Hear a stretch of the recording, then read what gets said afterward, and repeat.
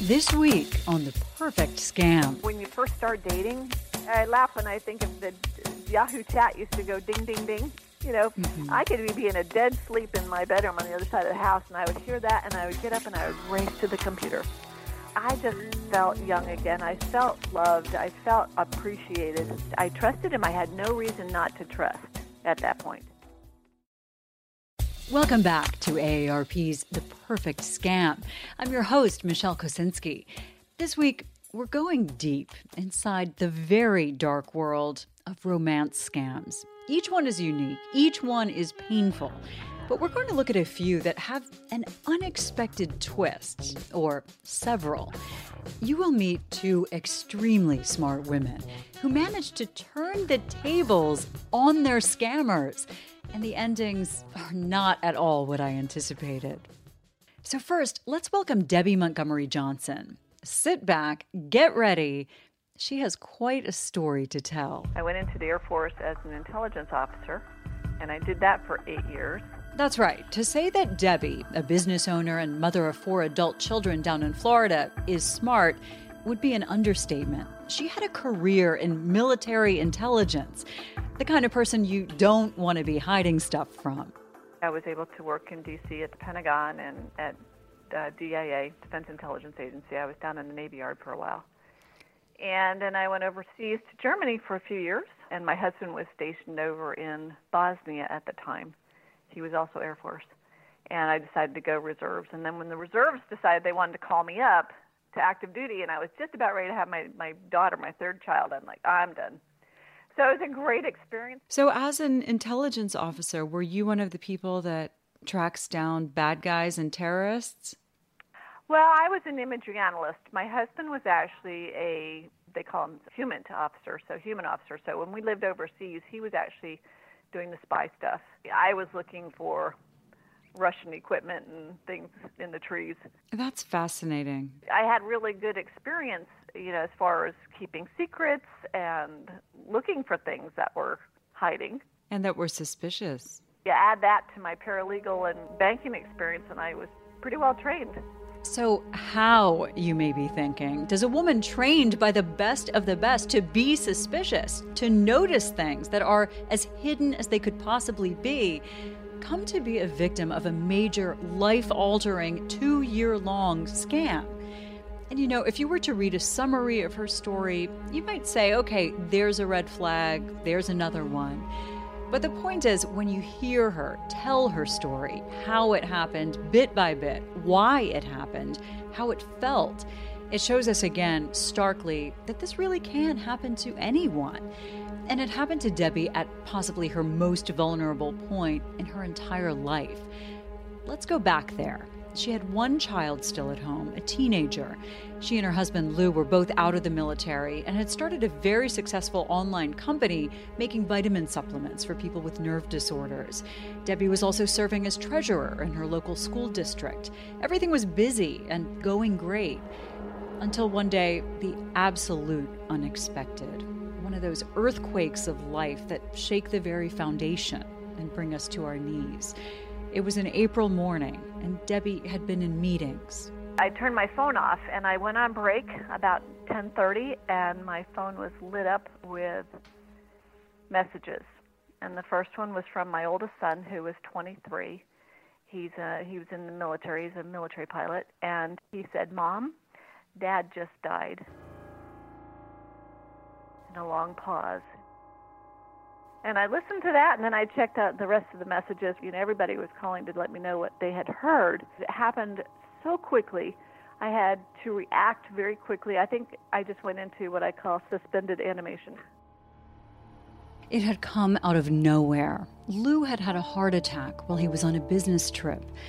For Debbie then, it was like a blur. For months, she would work, come home, work some more, like 20 hours a day, and then try to sleep for a few hours. She was struggling, trying to be strong. Honestly, in that 6 months, I was really running on empty. The hardest time for me was between 12 and 4 at night when I was in bed alone. I was sad. That was the only time I could grieve because the rest of the day I was busy. The only time I had for myself was on the way home from the school. I would stop at the YMCA and go swimming. And I would try to get control of my emotions as I was doing laps. And it was funny because it was very controlling. I did 10 laps of one stroke, 10 laps of another. And I'd be crying in the pool because I was talking to Lou all the time. And no one knew that I was crying because I was in the water. And that was my release time. But then when I come home, I'd jump right into the business. So 6 months in, my friend said, Debbie, you've got to do something other than work. And they said, try dating. And I was 52.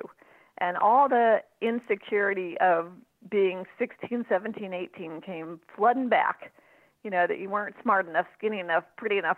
And even though I'd had all the training and was very accomplished, and I looked pretty good at 52, I just was very scared about jumping out like that. But I also didn't drink and smoke and party, so I wasn't going to go to a bar. So how was I going to meet somebody?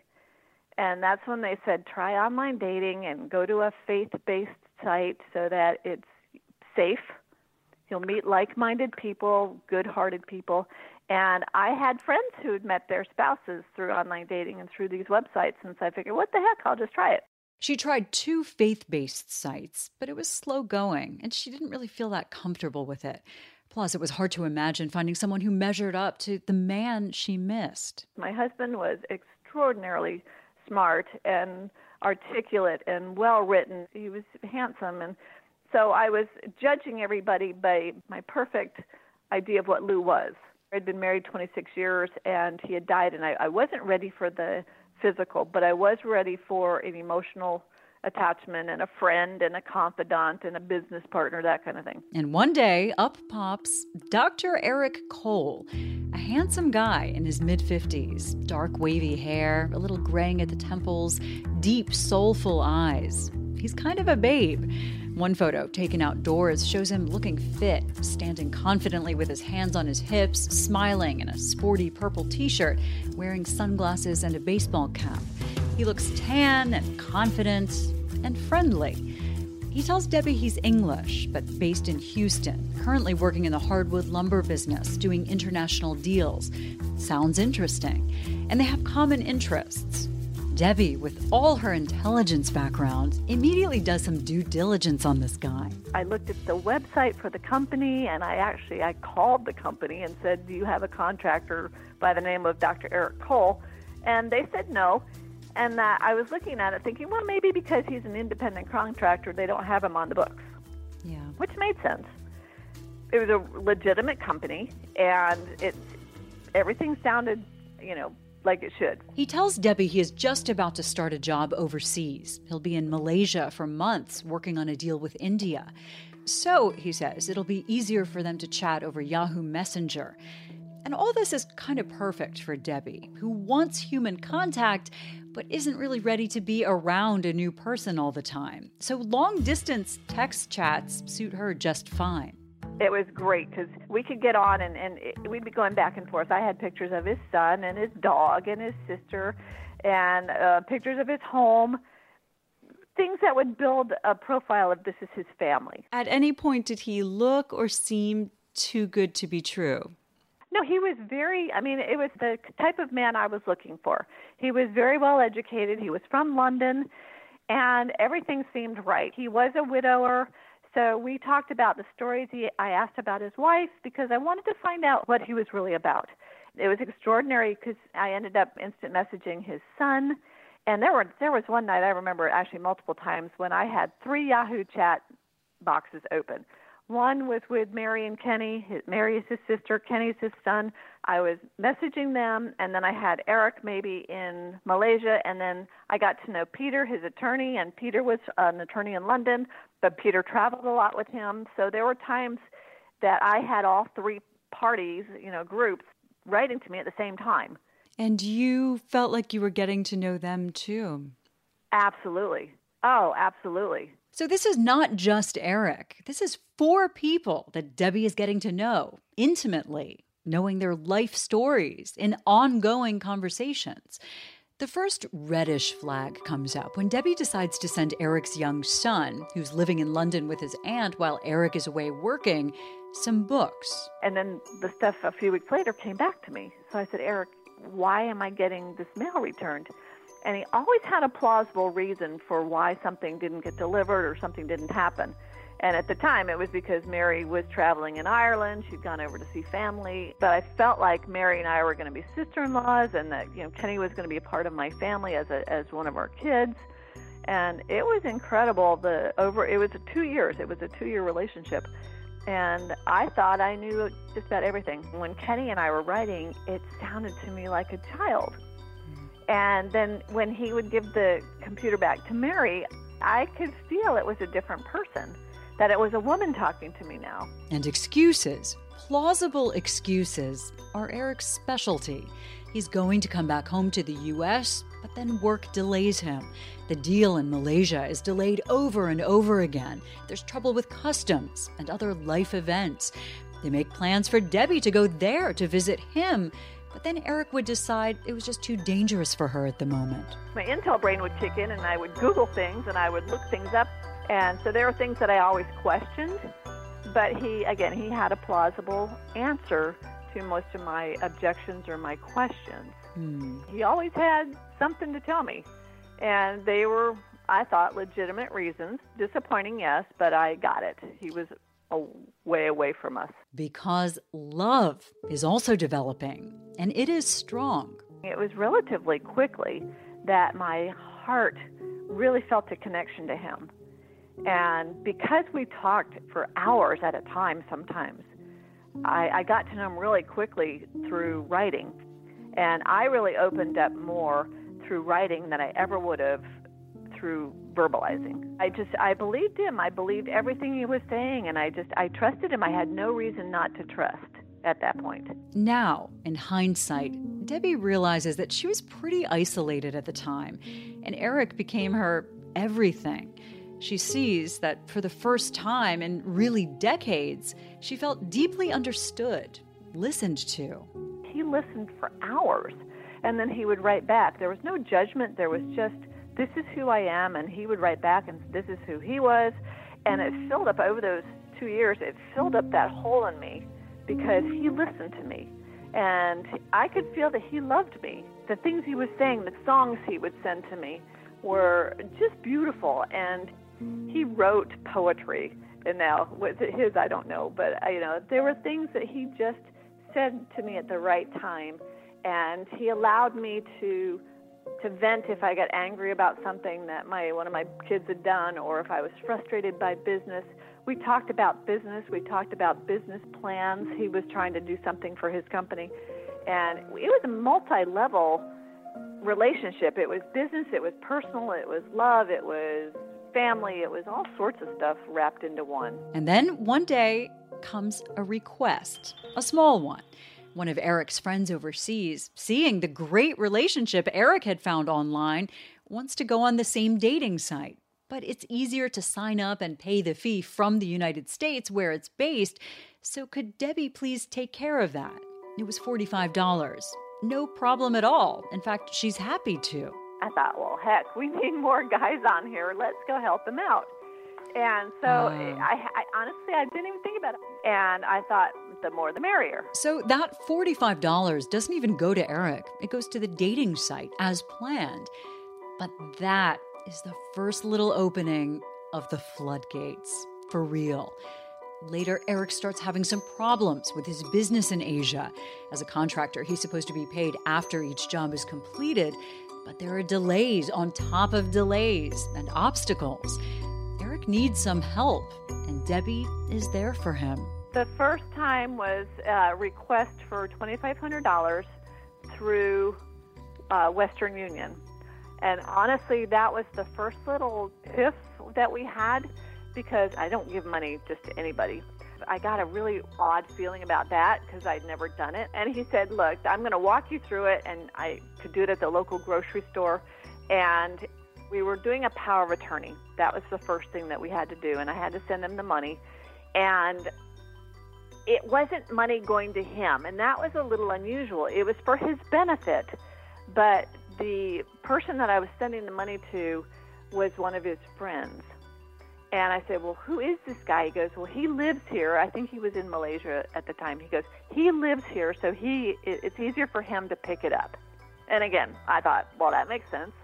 And I wasn't sure I wanted to do it, but because it was part of him getting paid, and at that point I was beginning to be kind of a business partner with him, like, let's get this business over with so that you can come home. Debbie agrees to what she thinks is establishing power of attorney for Eric in the U.S.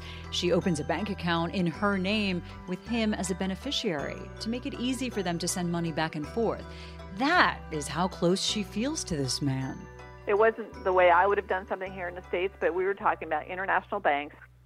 And so then did $2,500 turn into more and more? It did, and it was another $2,500, and I think I did 10 transactions on Western Union. Not huge ones, but then it moved to wire transfers. I used one bank that I had personal funds in, and after a couple of months, I remember they got into the story because I knew these guys. I was a banker. And so we'd be talking about Eric and where this was going, and I was very upfront about why I was doing this stuff and who it was going to. And I remember one person at the first bank said, you know what, there might be something funny going on here, and we want to have our back office look into this. And I'm like, well, why would you do that? You have to trust me as a customer. This is what I want to be doing. And so I ended up leaving that bank. So what was all this money for? Some was for living expenses, some was for actually moving, getting tariffs paid, getting customs bills paid, getting through shipping things done. So I understood that in a way, that he was going to get paid when this was done. Let's get the job done so he gets paid. Whoa. Debbie's bank had almost stopped this, had almost saved her. But Debbie is so intelligent, so capable and confident in her own abilities and assessments, that kind of clarity had been her career, that she just doesn't accept outside views on what's going on in her personal life. She was all in this world she had created, one that made her feel safe and an equal partner with a future. And when I say all in, get ready for this. And how much did you send him over these 2 years? Over the 2 years, it was a total of, here's where the gas comes in, it was $1,080,762. Again, that was over 2 years. I didn't have the million sitting in the bank. I came up with it. I sold jewelry. I turned in my retirement accounts thinking that it was a loan. It was always a promise of, we'll get this back before you get penalized. And at one point when, I'm so invested, I'm thinking, just one more transaction, one more. If I quit now, then look at all the money I've lost. But if this is the last one, then he'll be here. Then he'll be home. Mm-hmm. And that's how my thought pattern went, was that just this last one and he'll be home. More than $1 million. Money that she had to sacrifice her own future for. You just wish that some hand could have reached into that bubble and pulled her out of there. And was it did you get so used to it that it's like every transaction didn't seem painful to you to be giving that money again and again? Well, I'm sure it was painful. At that point, again, I was so invested into it that he needed it, he was family, and I was going to help him. Did your family know that you were sending him money? No. Okay. My accountant did, and he was all bought in on it too. He figured, this guy seems legit. He's got this company. He's going to come back. We're going to get paid, everything that we put in plus interest. My mom and dad got involved, and this is why I love my father and mother and have dad working for me so much, is that I asked at the very end, my parents to help me, and they gave me $100,000. It's the one thing I regret the most, is that I took that money and sent it. But, my father would say, 2 years, there's no way that this could be a scam. This has been going on for 2 years. Maybe earlier on they thought that it was kind of funny that he didn't get here, but after a while it's like, what kind of bad luck does this young man have? My kids, again, were between 15 and 23, and there was a time when I was visiting my 2 older boys, and it was early on, and they were like, Mom, don't do this, don't do that. And I'm thinking, you guys, I'm the adult here, leave me alone. And the more they said don't, it's like a 2-year-old, the more I wanted to do what I wanted to do. And Eric would say, you don't have to let your kids know, you don't have to let your family know. And that's part of it, is that isolation. And he became my confidant and I became his. So if he asked me to do something, I basically did it because we were partners. He was coming home to me. 2 years. And one morning, Debbie wakes up, just a normal day, and it all cracks, wide open. Eric came online that morning and was writing to me and said, how do you feel about forgiveness? I thought that was an interesting question. We had many spiritual discussions over the years. And so I just opened right up and I put on my scriptural hat, my spiritual hat, and we wrote for hours on how I felt about forgiveness. And then I said, is there something that I've done that we need to discuss forgiveness? I don't know why I thought it was something that I had done, but he said, no. He said, I have something to tell you. It's going to hurt you, and I need for you to be able to forgive me. I have to tell you this.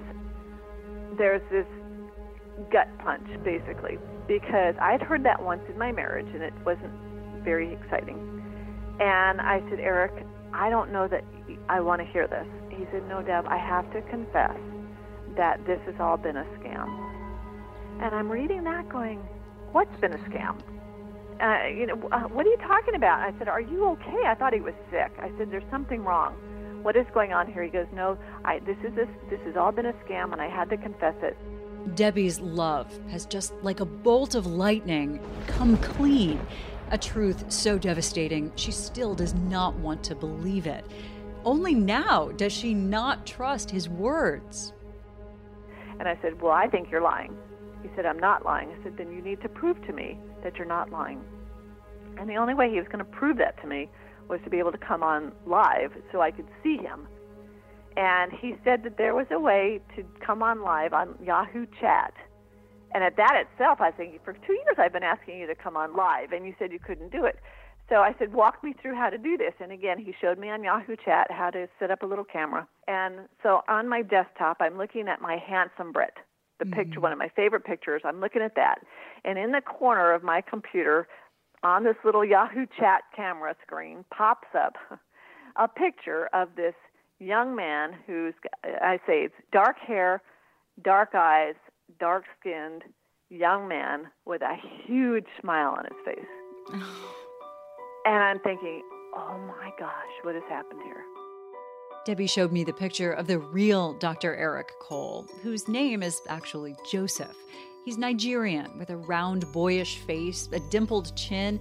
He looks like he's in his 20s with a big, warm smile that lights up his whole face. He's sitting in a black office-type chair against a nondescript gray wall. He's at work, and Debbie has been his work for the last 2 emotional years. It's shocking. At that instant, my heart, thank goodness, the story got separated from my heart. And I picked up my phone. And I took a picture of that young man. And he was smiling, and he just said, can we keep this going? And I'm thinking, are you out of your mind? And then he said, is it because I'm young? And I'm thinking, well, maybe, but no, you scammed me out of $1 million. Oh, my God. And he said, I promise I'll try to get it back to you. And I'm thinking, yeah, right. But I said, why did you do this? Why did you confess? Because scammers don't confess. But he said to me at that point, he said, Deb, I developed feelings for you, and I just couldn't do it anymore. And I'm thinking, well, thank you for that. And honestly, looking back on it, I look at it as a gift that he confessed in person like that. Yeah. Because if he had just walked away, like most scammers do, they just kind of leave, it would have been as if Lou had died again. Because when Lou left, he left and I never saw him again. If Eric had just stopped communicating with me, I would have felt like he had died. And I would have been feeling worse because now I've contributed and I've lost all my money. Is it strange that there's a young Nigerian guy that knows literally everything about you? It's awful, because He has my life. I mean, it was interesting. I kept track of every email and chat that we did on my online journal. I have 4,000 pages I printed it thinking I was having family history. I have 4,000 pages of communication between Eric and me. Did he want to have a relationship with you? Well, he wanted it to go on, and I'm thinking, I don't think so. But that's when my rational mind kicked in and said, okay, I've watched a lot of FBI and those kinds of things. I was a Defense Intelligence Agency officer. If I can keep him in contact now, maybe we can catch him. And so that's why I kept in touch with him. I had extraordinary documentation. Debbie is devastated and furious. She needs to do something. She goes to the FBI. I showed them everything, and the first thing they said is, we're really sorry. Yeah. The next thing is, there are more men in Palm Beach County that get taken for over $1 million than women, but the men will never talk. Yeah. And unless you can get him here to the States, there's nothing we can do to help. Did Joseph say what he did with $1 million? He didn't get it. That's the thing. This is a World Wide Web, and he got some of it, but the money went to Hong Kong, the money went to London, the money went to Malaysia. It went all over, to accounts that were some in his name, some in Peter's name. So he didn't get the majority of the money. And that's what's so frightening. Did he give any of it back? Did he say, I have this money and I'm... He was going to give me part of it.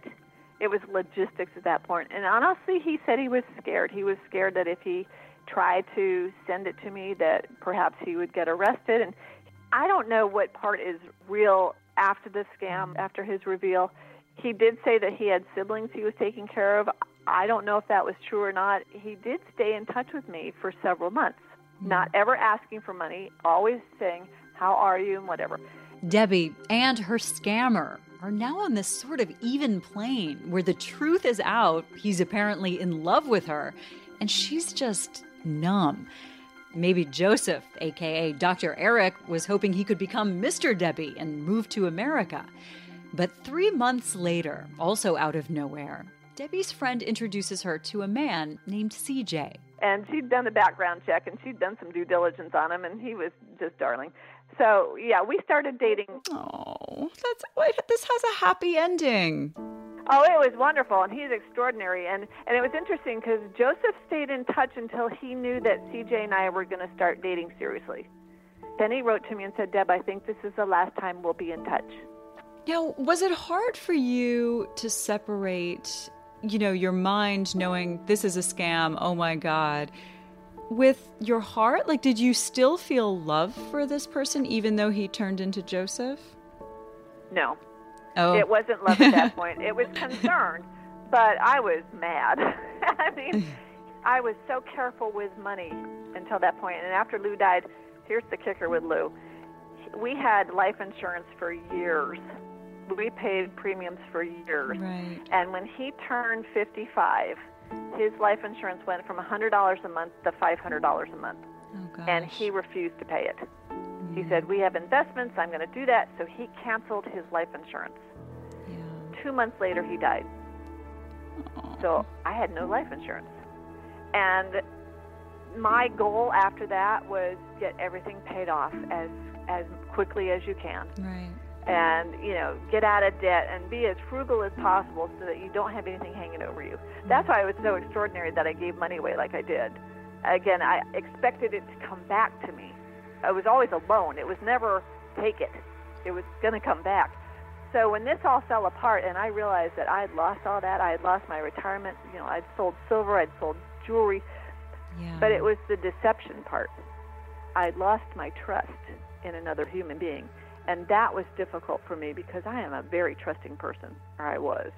The interesting thing is when I met CJ, on our second date, he sat down and he said, Deb, I'm going to tell you something that my friends told me not to tell you. And it was something very personal that had happened to him. Aww. And I said, you know what? I'm so grateful you did that because for That's 2 beautiful. years I've been lied to. He's amazing. And I said, I need to trust somebody. And I can trust you. So I told him my story, and I said, if you can live with me now, then this is perfect. And we never dated anybody else after that. How long have you been married? It'll be 5 years in October. Congratulations. That's so wonderful. If there is a bright side to all this, Debbie is empowered by her story. She wrote a book about it called The Woman Behind the Smile, and she helps lead an organization in Florida called SCARS, the Society of Citizens Against Relationship Scams. It was now my mission, my passion, to inform, to educate, to make aware, and to try to prevent this from happening to anybody else. And when I started, I realized that that's the way to help me heal. Not financially, but emotionally and trust-wise. I had to understand that I had to forgive myself, and I did forgive Joseph for what he did. And I just said, don't do this to anybody else. I'm not sure if that happened or not, because there's still hundreds of thousands of scammers. But I just wanted him to realize that he hurt me as a person. And I think he fell in love with me as a person, not as a mark, not as, someone to take money from. I'm just sad that what he did really destroyed me from the inside out. Because not only do you lose your money, which is devastating, but you thought this man was going to be your life. It was worse than Lou dying, because I had given him everything. I had told him everything about me. Eric became my life in those 2 years. I have women contacting me that have lost between $300,000 and $600,000 within months. And it is extraordinary how these guys know how to get you to do that. What amazes you most about the cases that you see? That it's happening today so quickly. And it's very intelligent, very well-trained, well-financed women that are being taken. She's stunned to see how skilled scammers have gotten at weaving this psychological spider web, just waiting for a lonely widow or divorcee to walk in. They just know the art of love and what to say, and it's a perfect storm. It's a numbers game too. They can do 100 women and maybe get 5, and they don't need $1 million. They just maybe need $5,000. And remember, during all this time, Debbie thought she was writing to and having deep, convincing relationships with 4 different people, including a woman and a little kid. Of all the things, I'd really love to have been a fly on the wall to see who these guys were. How did this all happen? Because I felt like I was talking to 4 people that, Kenny, his sister, Eric, and Peter, the attorney. Do you ever think about Joseph or wonder about him, wonder how he's doing? Honestly, I don't know what happened to him. I'm not sure that I care. All I care about is that he and his friends stop doing it, because it's just wrong, But I understand the economics of it. Is there anything that Joseph said to you in your correspondence that really sticks out to you? Honestly, he said so much to me that really just made my heart go. And it was those endorphins that, when you first start dating, I laugh when I think of the Yahoo chat used to go ding, ding, ding. I could be in a dead sleep in my bedroom on the other side of the house, and I would hear that, and I would get up and I would race to the computer. I just felt young again. I felt loved. I felt appreciated. And even though I'd given the money away, it wasn't about the money. It was about the relationship, and it was about family. And I would do almost anything for my family. And at that point, he'd become part of my family. When you balked about money, did he have a way to convince you? Like, what would his reaction be when you hesitated to send him more money? It was always, Deb, we'll get it back. As soon as I get paid, we're gonna pay you back. We'll make you whole. We'll make it better, and we'll be fine. So it was the security of he's going to take care of me when he gets here. That was my hope. But isn't that what makes it worse? Doesn't that make Absolutely. It more cruel? Yeah. There's no heart in this on their part, typically. But over those 2 years, his heart softened. There was a part of him that I felt the only reason he confessed is because he wanted me to know that he was real. And I do feel that he wishes he didn't take as much, I think. I don't know that for sure. For all I know, he could be doing the same thing now. But I felt for a moment why else would he confess? Why else would he talk about forgiveness? Why would he be so worried about what I did? Today, Debbie's relationship with her family and her parents, who helped her through every stage of grief, is stronger than ever. And she gives some practical advice to people looking for love out there. First of all, have a dating buddy, a trusted friend you can bounce things off, tell them what's happening, someone who might be able to snap you out of it if things turn scammy. Also, if you're online or long-distance dating, make sure you have a live conversation within 2 weeks. If you don't see him in person within 2 weeks, it's a scam. Her goal is that people openly talk about their experiences. If there's somebody that has been through it that can hold your hand and walk you through it, you feel so much better. You're like, well, I can get through this. Debbie has been through an extraordinary journey. And next week, we'll go deeper, meet another strong person who never would have imagined this. But they too managed to turn things around. And more on why even the most confident and clear-eyed among us can still fall prey.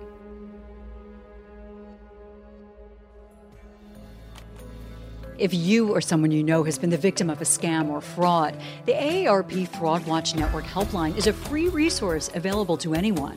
For nearly 20 years, trained staff and volunteers have helped thousands of individuals and their family members report and recover from fraud. Call 877-908-3360. Thank you to our team of Scam Busters, Executive Producer Julie Getz, Producer Brooke Ellis, Associate Producer and Researcher Megan DeMagnis, our audio engineer Julio Gonzalez, and of course, fraud expert Frank Abagnale. Be sure to find us on Apple Podcasts, Spotify, or wherever you listen to podcasts. For AARP's The Perfect Scam, I'm Michelle Kosinski.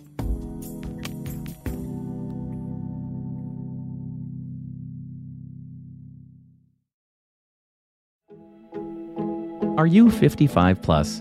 There are many ways your community could use your help. As an AmeriCorps Seniors volunteer, you can put your skills to work for the causes you care about, whether that's by becoming a companion for an older adult, or a foster grandparent for a child, tutoring students, joining a disaster response effort, or fulfilling another interest. Choose how, where, and when you want to volunteer, starting at just a few hours a month. This is your moment to make a positive impact on your community and get back so much more in return. Visit AmeriCorps.gov/yourmoment today.